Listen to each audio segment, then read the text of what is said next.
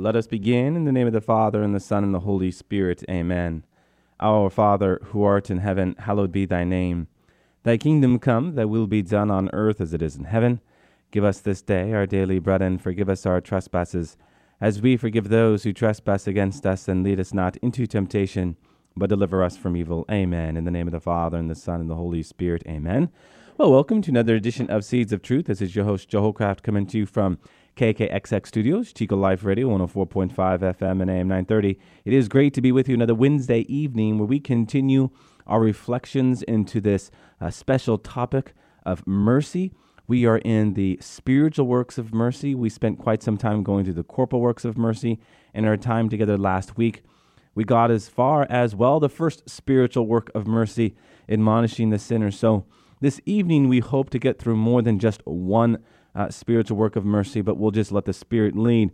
And before I start, just let me continue to welcome all of you who are tuning in by way of podcast, not only in the state of California and the United States of California, but also across the world in the countries of Portugal, France, Spain, Italy. I know there are some of you listening in Brazil, Argentina, Chile, Canada. It really is an honor that you are taking time out of your busy schedule to join me to reflect into the richness of the Christian and Catholic faith. And of course, this evening, the richness of this call we have to enter deeper into this great topic of mercy. You know, someone asked me the other day, Joe, in one sentence, how would you define mercy? Well, my dear friends, mercy simply is love when it meets suffering, love when it meets poverty, right? Now, what do you mean by poverty? Well, it's just not material poverty, but also spiritual poverty.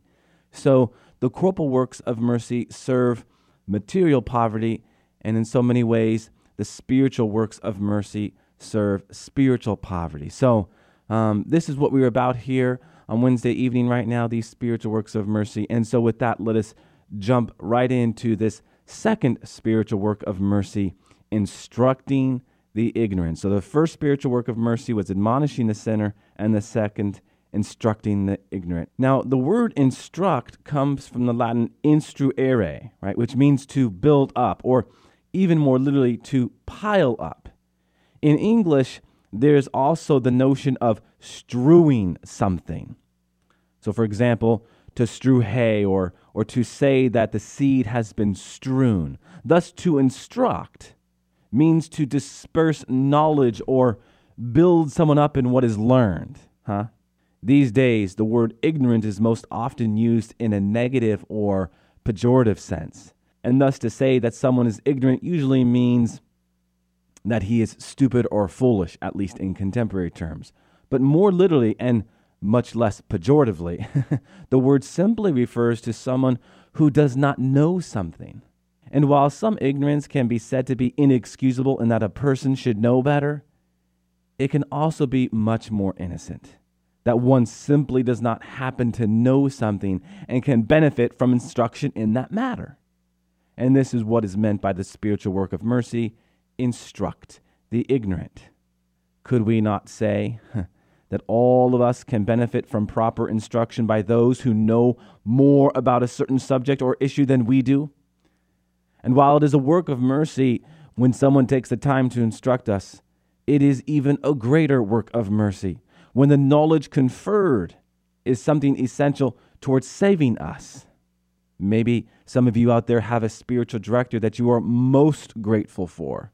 Well, you are probably most grateful for them because they are instructing your ignorance. And again, not in this demeaning way, but just simply in that context of helping you to better know something about the Catholic faith, right?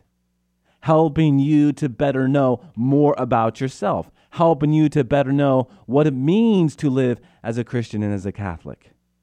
I know in my own personal journey of faith and the spiritual directors and mentors that I've had, I am extremely grateful for them because they have simply helped me know what I didn't know before.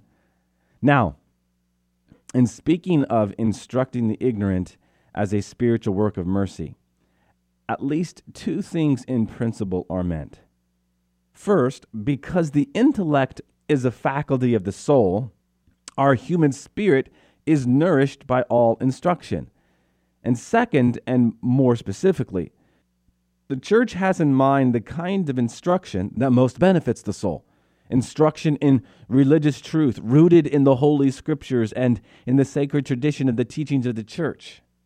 I mean, if secular instruction can benefit us unto worldly ends, my friends, how much greater the benefits of religious instruction that has heavenly and eternal rewards. The goal of religious instruction is always to place one into a living, saving relationship with Jesus Christ, a living, saving relationship with God.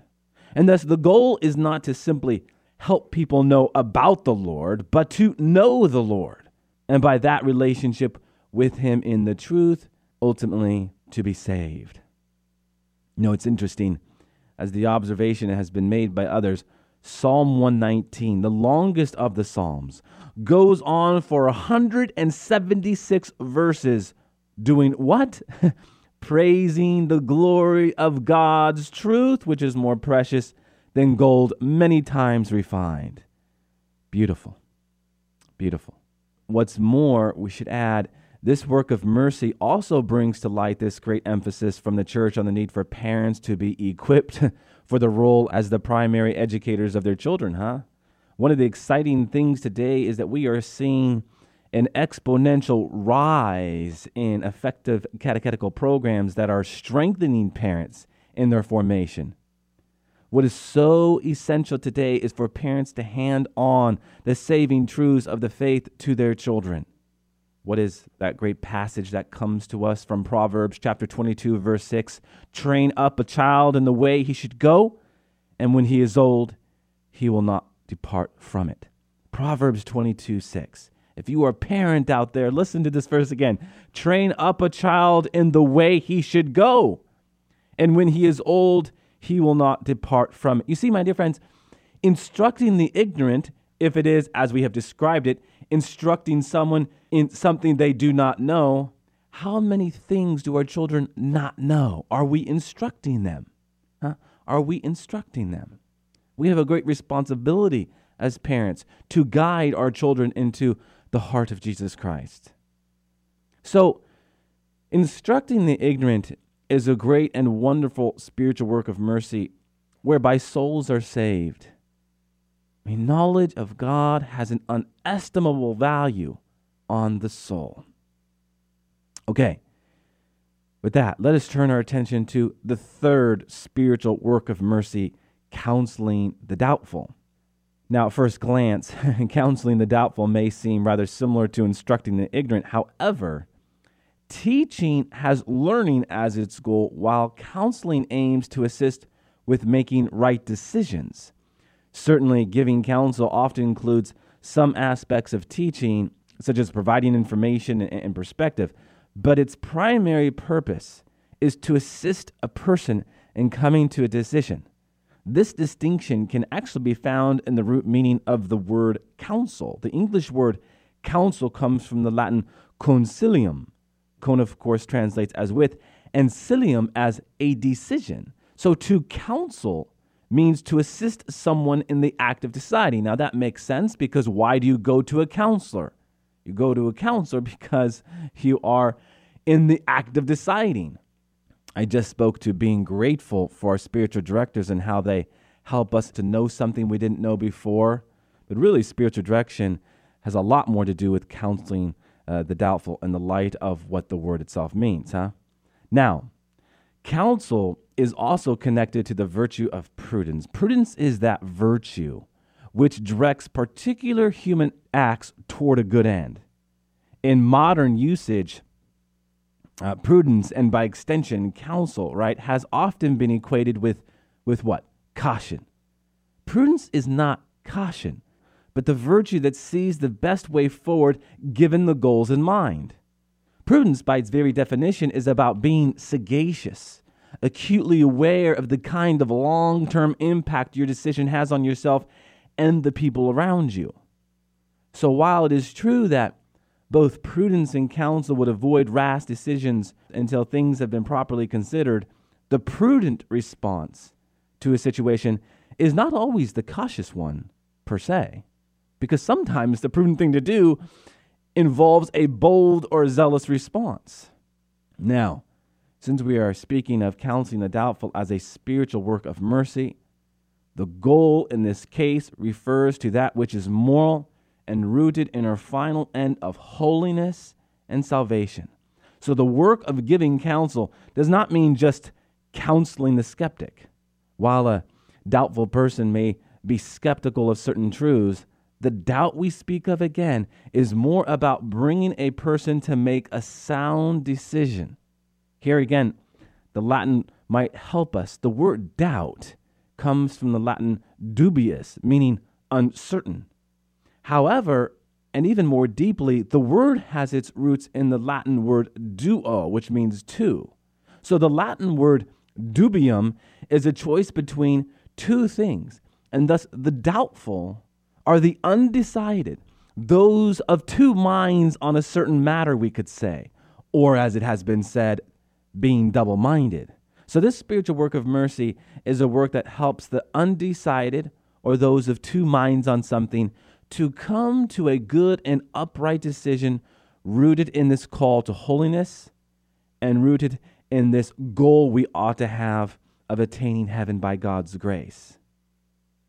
We should really start to see and appreciate how these spiritual works of mercy, as we have been talking about them, very much apply to that word poverty, that word that we open up with, right? Because if the word poverty literally means without something, then you can certainly appreciate what these spiritual works of mercy are about, filling us up with the stuff of God. My dear friends, what a beautiful work of mercy it is to help better orient others toward their heavenly goal by assisting them in choosing the most virtuous and holiest way forward in a difficult or puzzling situation. What a beautiful work of mercy it is. Now, if we are to be equipped to provide this beautiful work of mercy, we must first be docile to the will and mind of God, We must be well instructed in heavenly wisdom, which is so often paradoxical to the worldly minded. The capacity to give spiritual counsel grows out of a deep prayer life. I would be remiss if I did not speak to this, placing too much of an emphasis on what we need to do versus how we need to prepare ourselves. So the capacity to give spiritual counsel grows out of a deep prayer life. All of the corporal and spiritual works of mercy are a natural outgrowth of a deep prayer life, are a natural outgrowth of the study of Scripture and the experience of living as a faithful Christian in the world. St. Paul gives us some wise counsel to those of us who might be striving to accomplish this spiritual work of mercy. What does he say in his letter to Titus, chapter 2, verse 1, verses 7 to 8? And as for you, speak the things which are fitting for sound doctrine. In all things, show yourself to be an example of good deeds, with purity in doctrine, dignified, sound in speech, which is beyond reproach. Listen to those words, purity in doctrine. Remember what the word purity means. Without mixture, single-hearted, if you will. Dignified, sound in speech, which is beyond reproach, Are your words dignified? Are you sound in what you are saying? Are you speaking clearly? So, my friends, we ought to regard at the highest level the importance of being counseled and counseling others, that we might become more deeply rooted in the decision to follow Jesus, to choose the Lord and the things awaiting in heaven, to leave behind double-minded ways and duplicity, to decide for what is true, good, and beautiful. You know, over recent years, the phrase, "What would Jesus do?" has been a growing tagline in our decision-making. My question is, are you formed to know enough to determine what Jesus would do? It really is important that we have someone we can turn to help us journey in our decision making so that we might better understand what Jesus would do in this moment and that moment, huh? This really does encourage us to get a spiritual director, huh? You have heard me talk about this before. Benedict XVI once said, if you are serious about holiness, you will have a spiritual director. So clearly, this third spiritual work of mercy is very, very important. Okay, so how about this fourth spiritual work of mercy, comfort the sorrowful? A spiritual work of mercy that has also been called comfort the afflicted. First and foremost, let us say this. Comforting the sorrowful requires the greatest patience, sensitivity, and also silence. This is because sorrow or grief often has a life and logic of its own, does it not? It just has to run its course, if you will.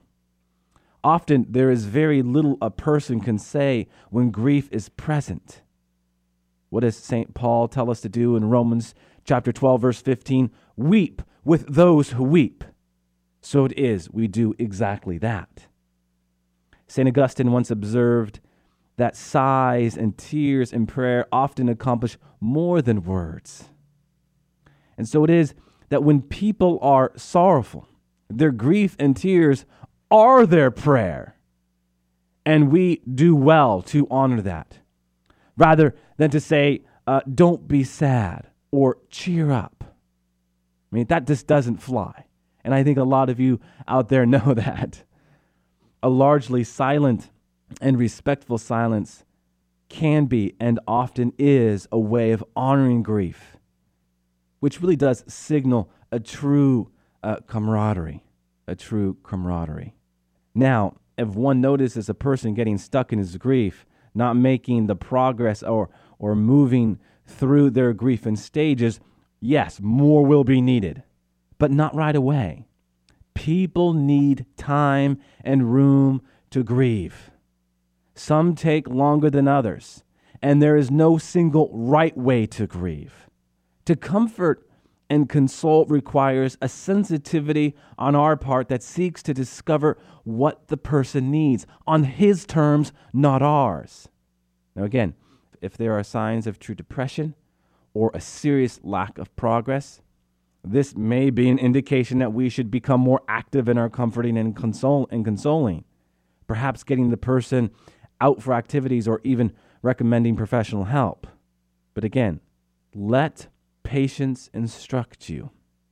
Now, the word comfort, in terms of its older root meaning, involves something more vigorously than merely just giving comfort.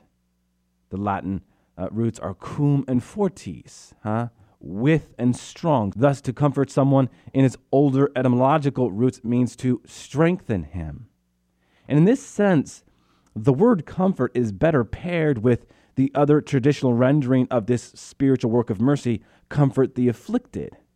Here too, afflicted in its Latin roots means to be struck down, to be weakened, or to be injured. And thus, the spiritual work, comfort the afflicted, becomes more vigorous in its meaning, does it not?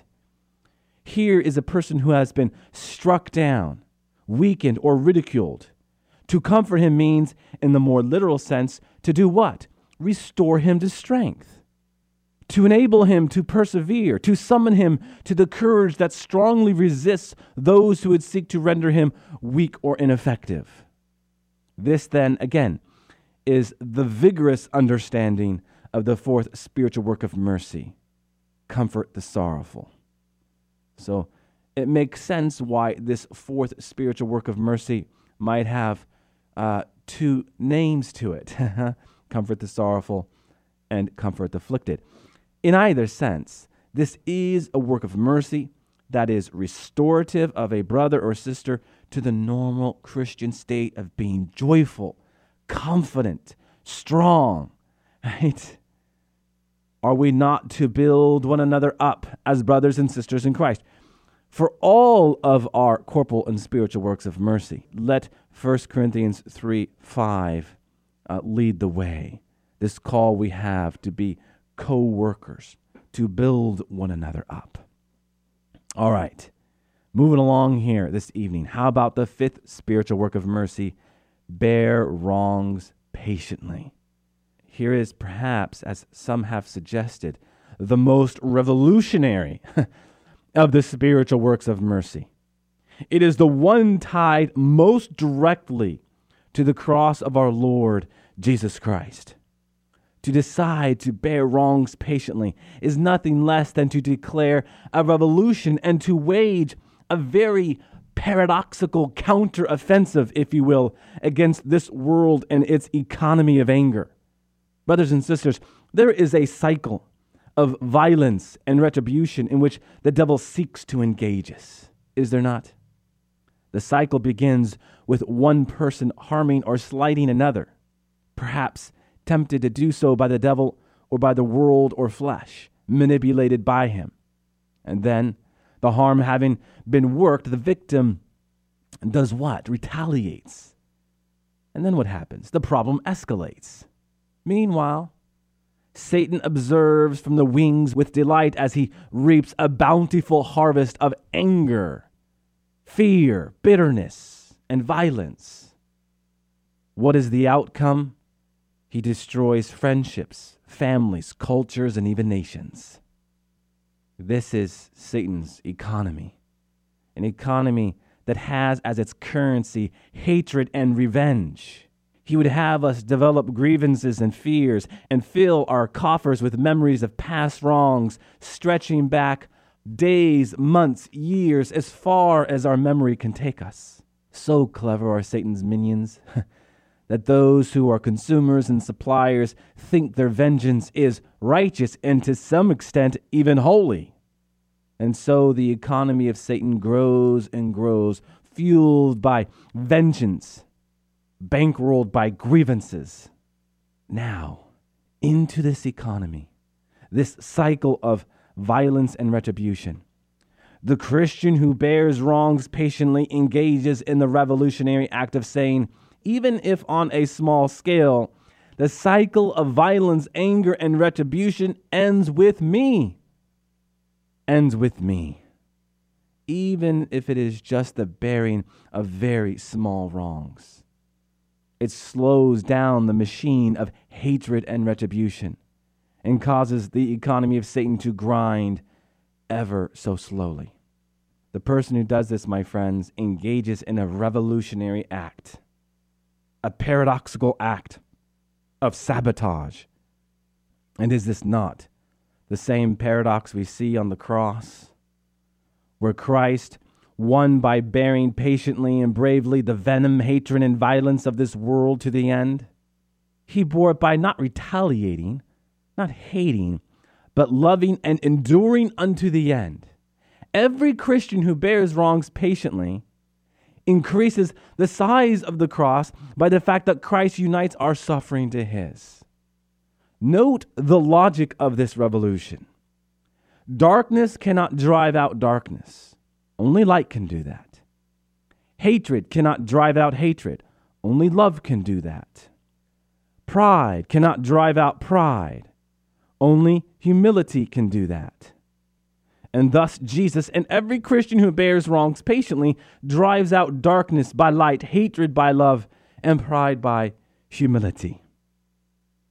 Now, I suppose the question to be asked is such a stance to be absolute. Must we bear every wrong patiently? No. There are times when we must defend ourselves and others, when the only way to repel the grave harm caused by a serious injustice is to disable it and remove it. There are times when we must actively resist the devil and stand in evil's ways. But in all this, retaliation is not our goal. Rather, our goal is justice, established in love and respect, with a desire to end the cycle, not merely to continue it as the victor. Essentially, my friends, evil is to be resisted and robbed of further prey. If I seek to conquer and destroy evil, too easily I can become the very evil I seek to destroy. Even as I declare my victory, the evil still lives to strike another day, does it not? So the cycle ends, and it ends when we bear wrongs patiently. The Christian who bears wrongs patiently says, in effect, it ends with me. I will take the blow like my Savior on the cross, but I will not return it. This does not make me spineless. It makes me courageous. What did Jesus say in Matthew chapter 5, verse 39? To one who strikes you on the cheek, offer the other. Many interpret this passage as weakness. It is not. It is revolutionary and strong. In effect, the one who turns the other cheek looks the perpetrator in the eye. He does not flee in fear. He refuses to enter into the world of the perpetrator, into the economy of hatred. He stands his ground, neither fleeing in fear nor losing by becoming like his enemy and retaliating. He remains himself, drawing his dignity not from the praise of men, but from the Lord. Is this person weak? Well, let me ask you this. Was Jesus weak on the cross? Brothers and sisters, in the end, to bear wrongs patiently is to declare a revolution against Satan's regime, to break the cycle of his economy and say the cycle of violence and revenge ends with me.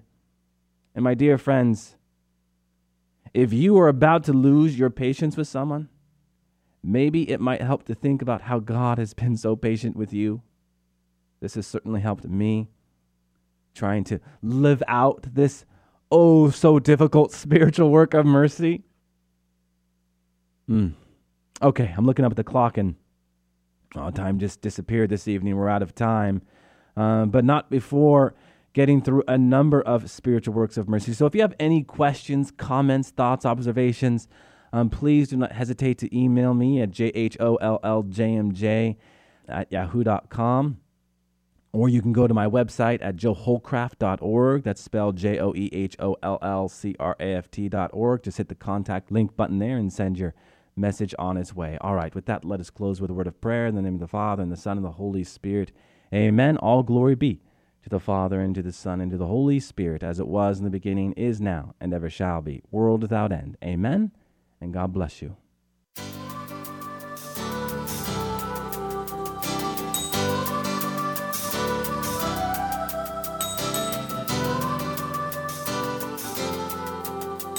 Thanks for listening to Seeds of Truth, heard every evening, Monday through Friday at 5:30 here on KKXX. If you'd like to hear this program or find out how you can help support Seeds of Truth, the website is joeholcraft.org.